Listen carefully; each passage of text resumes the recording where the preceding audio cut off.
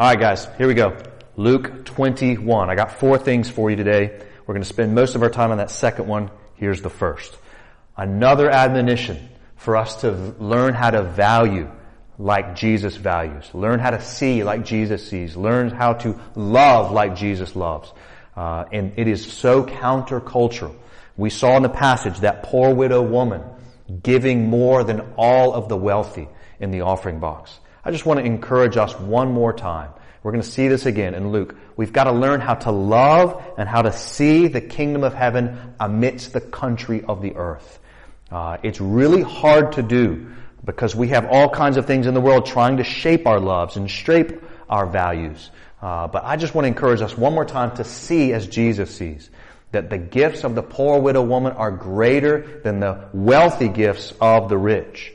That's a countercultural idea. And so our hearts and our minds have to be formed by the text of Scripture so as to learn how to not just mimic what the world is teaching us, but instead learn how to see as Jesus sees. Learn to see the value and love the value of the kingdom of heaven here in the country of the earth. One more admonition to learn how to see that way. Second thing I want to talk to you about is the end times. That's most of what we saw in the Luke chapter 21, right? Well, in Luke, and actually in Revelation chapter 20, there is something called a millennial reign that is taught. This is a millennial reign is just when, depending on who you ask, but it's a reign of Jesus on the earth. All right, it's the only chapter in the Bible where this millennial reign is talked about.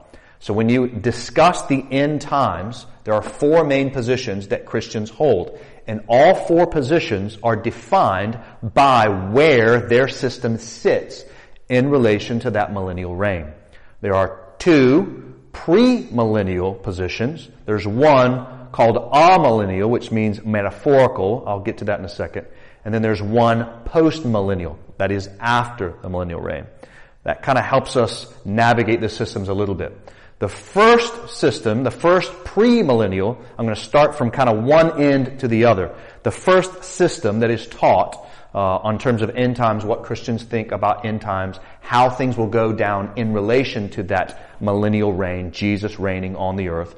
The first one is called classical dispensationalism.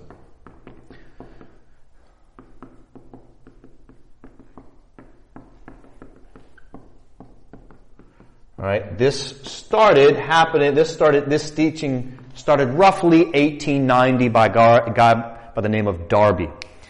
It picked up steam in the middle of the 20th century with the Scofield Study Bible and the Ryrie Study Bible. If you grew up hearing things about the rapture, and if you saw people standing in front of a lot of charts and those kinds of things, that was classical dispensationalism. That's probably what most of us heard growing up. It didn't start until almost 1900 years after Jesus had resurrected and ascended, which tells us, I think, a little bit of something, that 1900 years have gone by and Christians didn't see this. And I think I could make a good case that this system is already starting to teeter out. But nevertheless, let's talk about it for a second, because it does include that notion of rapture, which I didn't mention, at least not explicitly, yesterday. So here's how classical dispensationalists will see the end times going down and how that relates to that millennial reign, Jesus reigning on the earth. So classical dispensationalists would say there's the cross, there's the resurrection, then there's the ascension, and upon the ascension, of course, the Spirit comes down, and that ushers in the church age. The church age. That's exactly what we saw, right? Remember this back in chapter 21, 24, until the times of the Gentiles, the nations are fulfilled. That's what they would say is happening. Crucifixion, resurrection, ascension, Spirit comes, ushers in the church age, and then they would say that Jesus comes down at this point, and all Christians, only the Christians, they go back up, they are resurrected, and go with Jesus back up into heaven. He comes down, turns around, and goes back up. Alright? Then that ushers in 7 years. A 7-year tribulation period. This is when Satan, in Revelation 20, it talks about this. Satan is unbound. He's let go, and he can do his bidding. And all of those things, those signs we talked about yesterday, That's when those things are getting fulfilled, they would argue. And during this time, the fullness of the Jews are coming in, all kinds of evangelism is happening, the Christians have gone, but tons of people are come to faith in Christ, especially the Jews, but it's really rough for that 7 years because all those signs we talked about, it's happening in those 7 years. But the Christians are not there. They got resurrected at the front. That's why they would be called here pre-trib.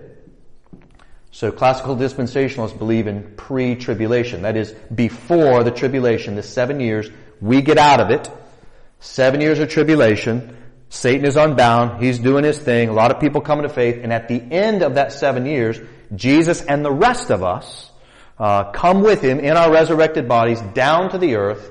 And that ushers in the 1,000-year millennial reign.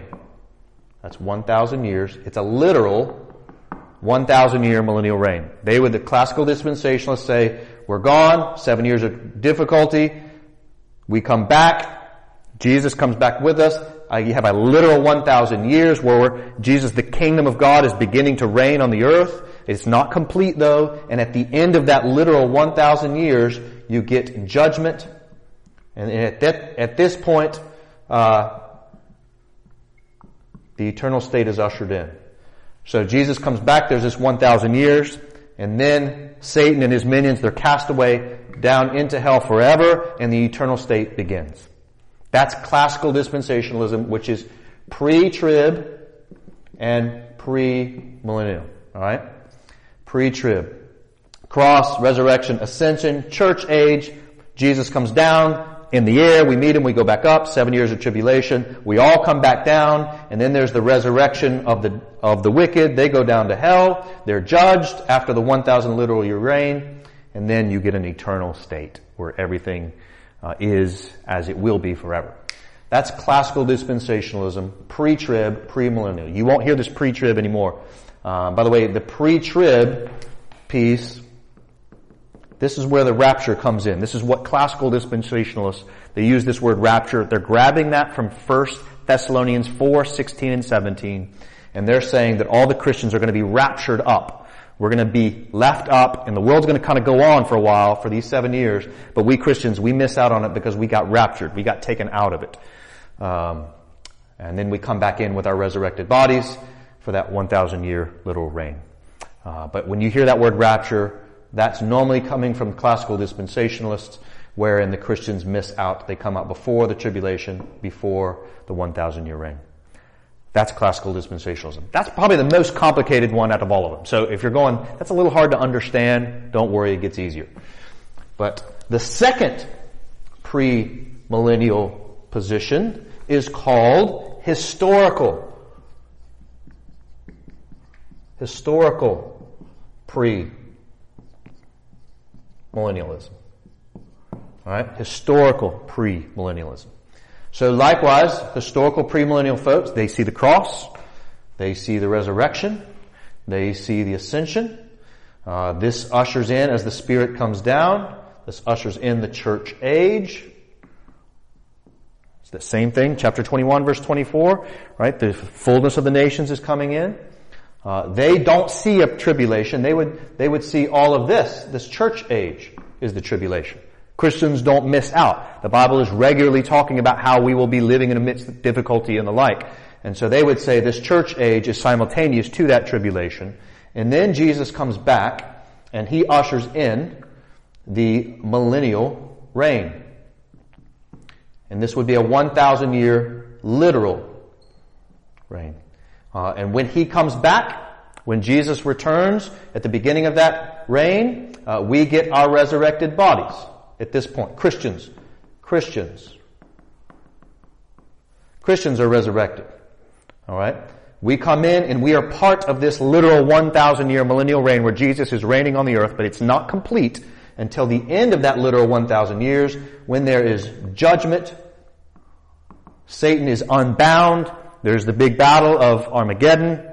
And at this judgment, the wicked, they get resurrected and they get judged and they get sent to hell, which ushers in the eternal state, when things will be as they always will be. So that's historical premillennialism. Again, notice the pre. Here's the pre is before Jesus comes, we are resurrected, the 1,000 years, and then the eternal state after the judgment. And so it's pre-millennial. In other words, we, Christians, get resurrected before the millennial reign, the 1,000-year millennial reign. All right? That's pre-millennials. The next system, you're going to love this one because it's super clean. Not that makes it any more right. I'm just saying it's easier to understand. They would see, this position would see the millennial reign that's talked about in Revelation 20 as being, the word is like atheist or atheist, not a theist. So the Amil guys, they would say the teaching of the 1,000 years in Revelation 20 is not literal. It's not meant to be literal. It's the same way that we might say it's going to be like 1,000 years, man, or like, I was waiting there all day.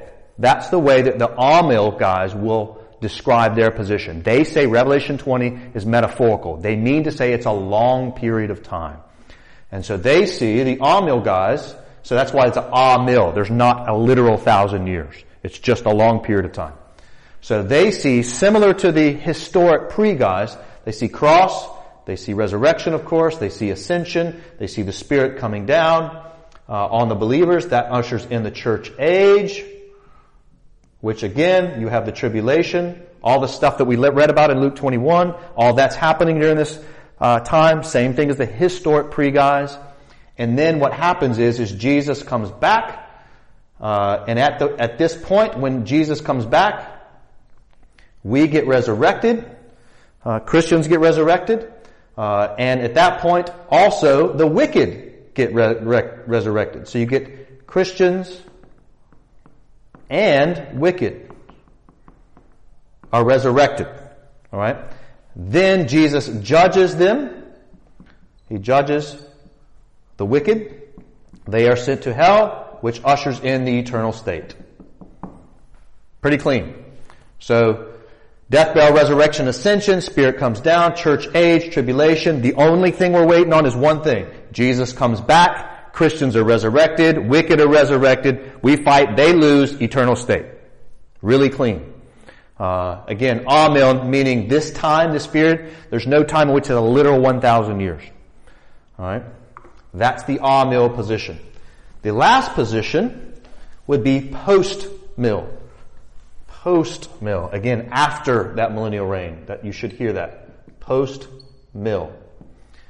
This is a little interesting. This is a very narrow view. This was kind of held in the 1850s or so. And then, after the turn of the century, when it got so bad, people said, I don't think this one's right. It doesn't seem to be right. You'll see why in a second. Post-mill. So they see same thing, cross, resurrection, ascension, Spirit comes upon the Christians. And then now what they're saying, this is supposed to be a chair here, is they want to emphasize that Jesus is currently reigning. Right? We hear this language, right? Christ is seated at the right hand of God. Which of course Amil guys would believe the same thing, but nevertheless, post-mill guys want to emphasize the fact that Jesus has finished his work. He is sitting at the right hand of the Father. Therefore, implication is he's currently reigning right now. He's currently reigning. The millennial reign is similar to the Amil guys. It's not literal. They wouldn't see it as a literal 1,000 years, but instead they see it as this long period of time where Jesus is currently reigning, and at the end of this long period of time, what's going to happen, they would argue, is Jesus' reign is basically getting stronger and stronger and stronger and stronger until at the end there is judgment and the eternal state is ushered in. Alright? So they're seeing Jesus is already reigning, the millennial reign has already begun, and things in society are going to progressively get better and better and better, and at the end of it getting better, judgment will come and the eternal state will be ushered in. That's a really small portion of people believe that position, I think for good reason, that it's small. But nevertheless, that's post-mill after the millennial reign. Which, again, they're only saying after because they think Jesus is already reigning because of his death, burial, resurrection, ascension. But I think the hard part to believe is this. The Bible doesn't seem to teach that at the end things are going to be better. The Bible seems to teach the opposite, that at the end it's going to be worse. And so for me and for most Christians, this position is kind of, we ain't going there. But one might be a Christian and have this position.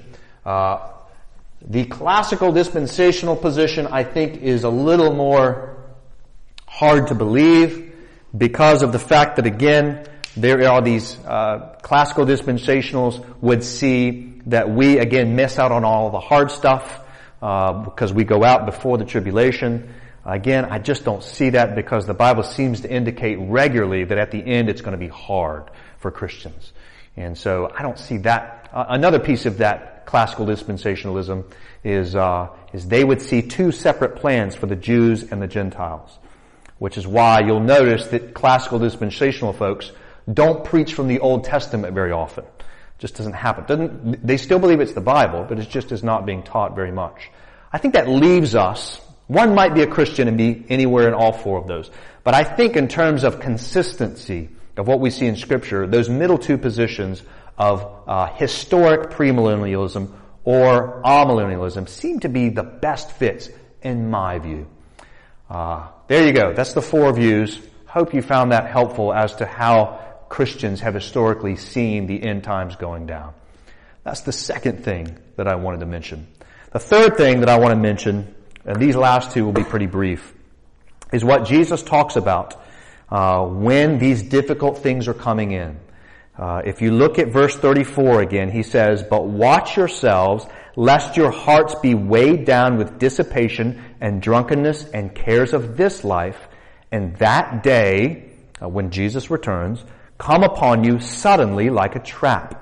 For it will come upon all who dwell on the face of the whole earth." By the way, going back to my previous point, I think that indicates either an amil or a historic pre. Sounds like Christians are going to be on the earth when Jesus comes back. Not to go back up with him, but to endure the tribulation.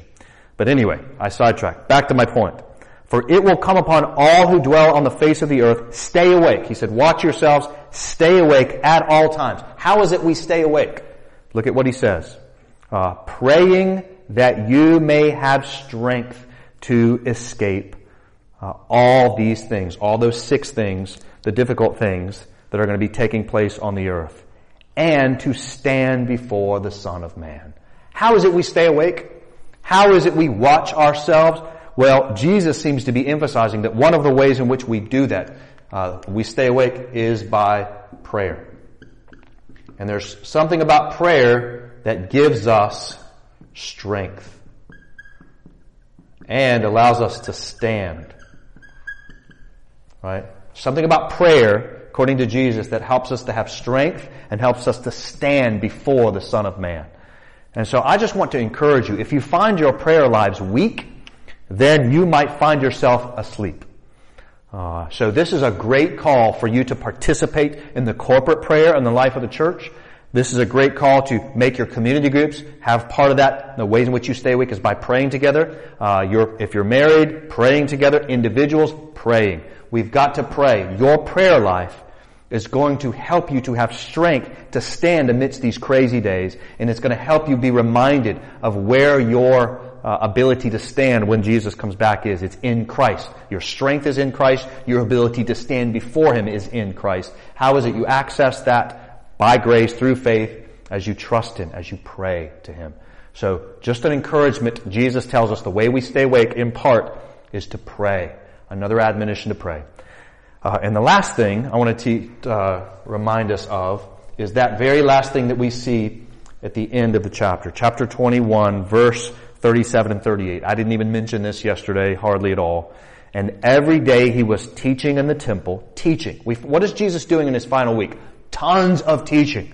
Where? In the temple. But at night he went out and lodged in the mount called Olivet. And I love this. Look at verse 38. "And early in the morning, all the people came to him in the temple to hear him." So just imagine that scene, guys. Jesus is spending day after day in these first few days since he's come back into Jerusalem, and he's just teaching, and he's teaching, and he's teaching. And every night at the end, when the sun's starting to go down, he goes back out of the city to the Mount of Olivet. And what does he do first thing in the morning? Presumably after he's spent a lot of time in prayer in the evening, He shows back up first thing in the morning, and who's there? All of these people from Jerusalem are crowding into the temple to hear him teach. And we've seen him do this time and again, right? He drove the den of robbers out, right? And what did he do after that? He stayed in the temple and taught. And so guys, I just want to encourage us. Not only do we need to pray, but we also need to sit under the teaching of Jesus. We need to hang on his words. We need to listen to him and his words, right? Which won't pass away. Which brings me back to the first thing I mentioned. We need to learn to see as he sees, value as he values, loves as he loves. This world is trying to reform our loves, reform our values, and the ways in which we see as the kingdom sees, as the king sees, is by praying to him and by sitting under his word daily, hanging upon his words. And as we do, we will enjoy the abundant life. We will be ordered by the words that will never fade, as opposed to the words of this world which will fade. Because Christ will return and he will judge the world and bring in that eternal state. So, beloved, may you learn to see and love as Jesus loves as you pray and give yourself to the teaching of the word. God bless you.